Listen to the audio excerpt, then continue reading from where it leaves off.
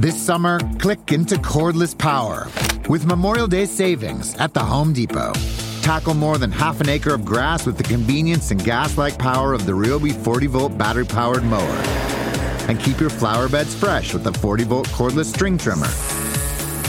Then clear debris with the 40-volt jet fan leaf blower. Click into Memorial Day savings happening now at your cordless power source, the Home Depot. How doers get more done.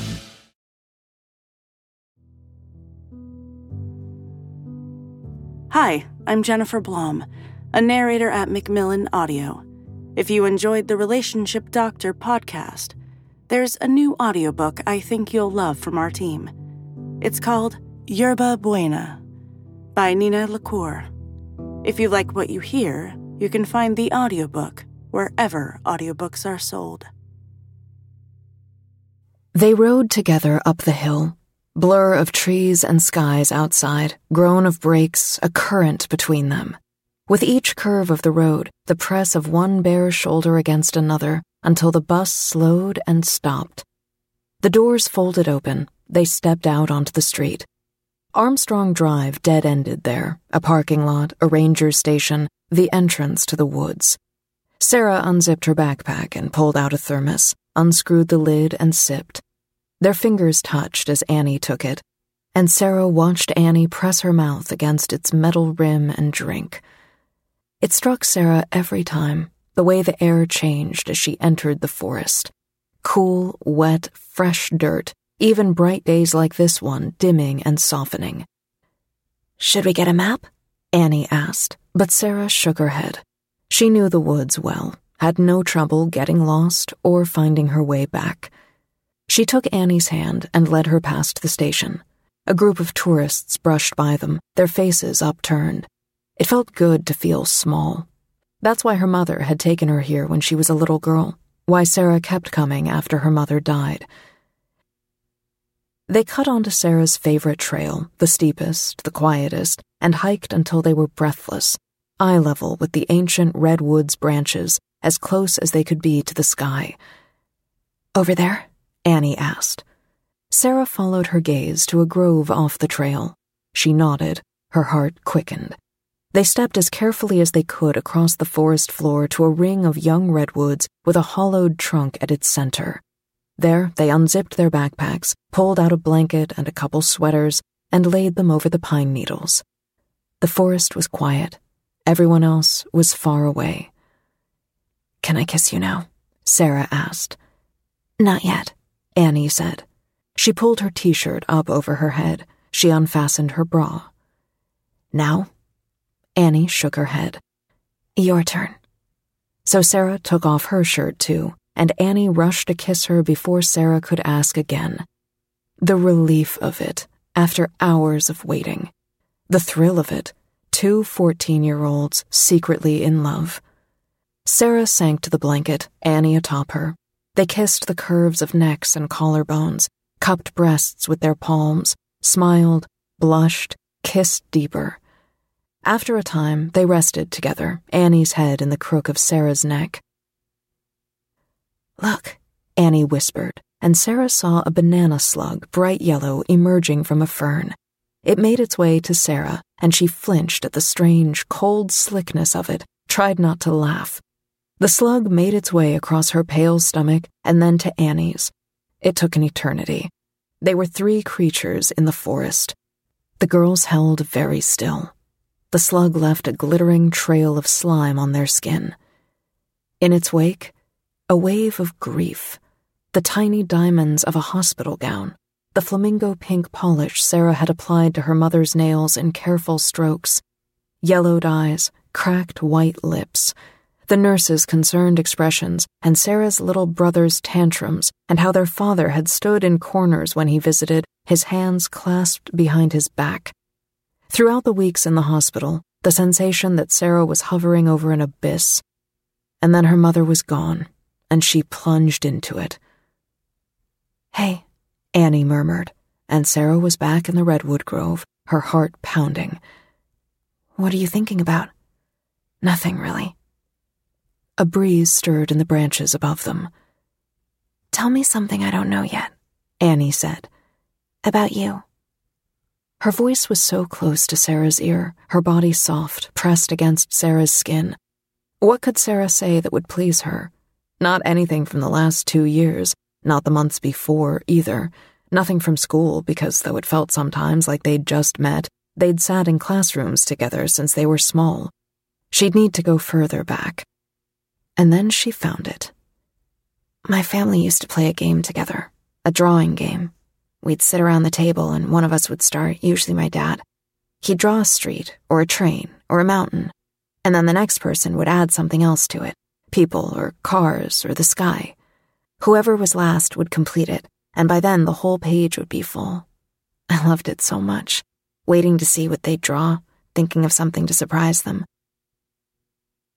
We'd do it for hours sometimes. She hoped it was enough, felt Annie pull her closer. The sun was low in the sky by then, and they were due back, Annie to her twin and their parents, Sarah to her little brother to make sure he was fed. He was probably mounting his bicycle, leaving his friend's place now, heading home. Maybe their father would be there tonight. Maybe not. Either way, Sarah would need to catch the bus back to town before the sun set over the ramshackle cabins and the rustic vacation homes and the wide, muddy river. Over the Appaloosa bar and Wishes and Secrets hair salon and Lily's father's white-steepled church. But just another few minutes here first, she thought. Another kiss, another bird high above, another breeze cooling her skin. How easy it was to forget the rest when they were small and safe in the woods. At the other end of California, Emily pressed a new green plant into the dirt of her Catholic school's garden. Its leaves were familiar. She looked around and, yes, there was more of it spilling over the retaining wall. "Same plant, right?" she asked, and Mrs. Santos nodded. "If you see a bare place in a garden, look at what's already growing. Good chance you can take a little from what's there." School had cleared out a few hours ago. Now it was just the three of them, Emily, her friend Pablo, and Pablo's mother, tending to the small plot that separated the school from the street. Mrs. Santos had volunteered to make it both beautiful and useful. Some flowers, mostly herbs. "What's it called?" Emily asked. She'd been learning the names of the plants, but had missed this one somehow, growing in the shade. "Yerba buena." "Funny," Emily said. "That's the name of my parents' favorite restaurant. Pablo, remember? That place on Sunset we went to? The fancy one?" "Yeah." Pablo dropped the weeds he'd pulled into a bucket and joined her in front of the plant. He plucked a stem, dangled it in front of Emily's face. "Here's a sprig of mint. Give me all your money." They laughed, Mrs. Santos too. "So is it a kind of mint?" Emily asked, rubbing a leaf between her fingers. "Yes, it's good in tea," Mrs. Santos said. "Most of these plants are. A tea garden is an easy thing to keep. Tisane, technically. Small plants, unfussy. I'll gather some for you. See what you like." Verbena, spearmint, chamomile, sage, yerba buena. "It's a bouquet," Emily said when Mrs. Santos handed it to her. "Use them fresh. Try some while you do homework tonight." They gathered their things and started the walk to their houses, across the street from each other, 6 blocks from the school. "How's Colette?" Mrs. Santos asked. "She's okay. She's teaching me guitar. Feel my fingers." Mrs. Santos touched her calluses. "You've been practicing."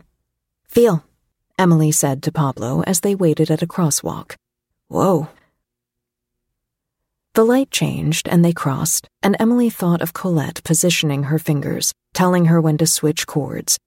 The two of them on Colette's bed, learning songs.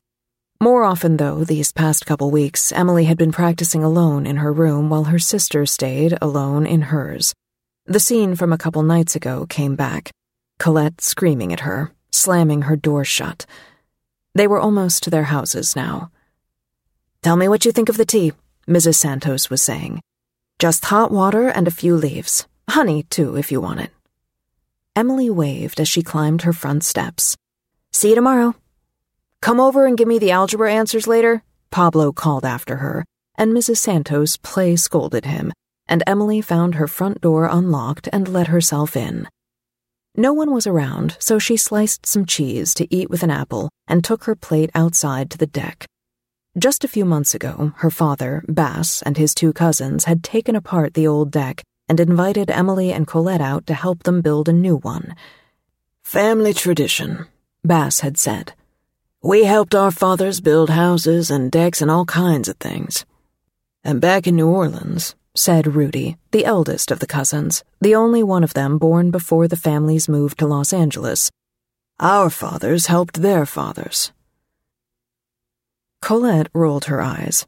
She'd just finished high school, but barely, her second semester transcript so bleak that the college she'd planned to attend withdrew its acceptance. "My friends are waiting for me at the beach," she said. But it looked exciting to Emily. The piles of wood, the cousins they rarely saw even though they lived in neighboring cities. "Come on, sister," Emily said. "It'll be fun." Colette leaned against the house. She was almost otherworldly to Emily, with her extra 3 years and 2 inches of height. Her hair was longer than Emily's, and her jean shorts were shorter, and she cocked her head and kept them all waiting. And then she shrugged and said, "Why not?"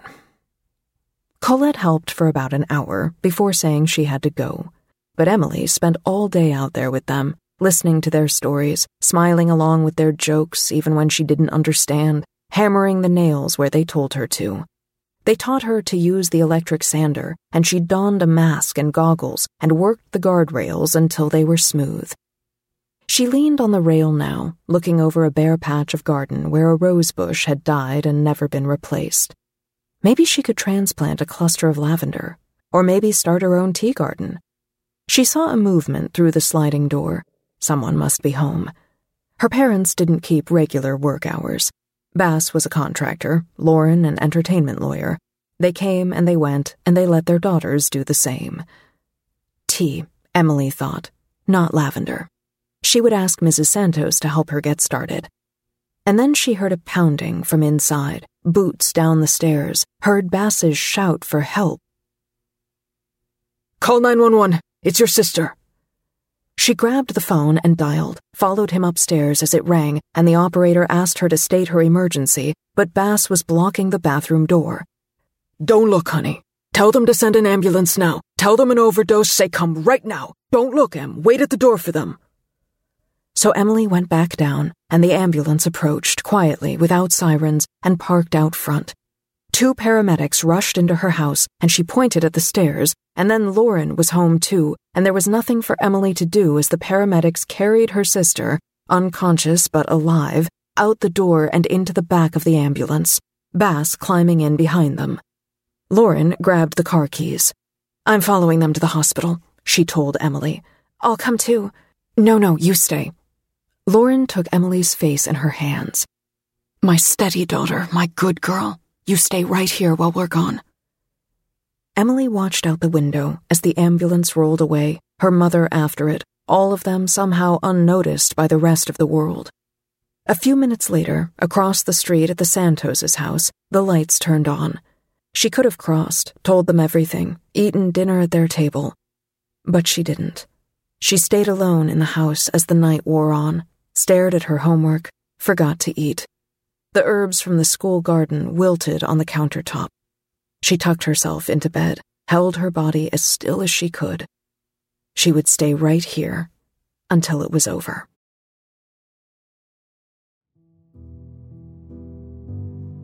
Thank you for listening to this clip provided to you by Macmillan Audio.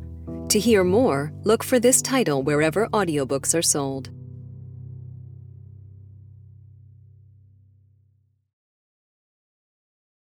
With Memorial Day savings at the Home Depot, you can give your lawn or garden beds a pop of color and protection.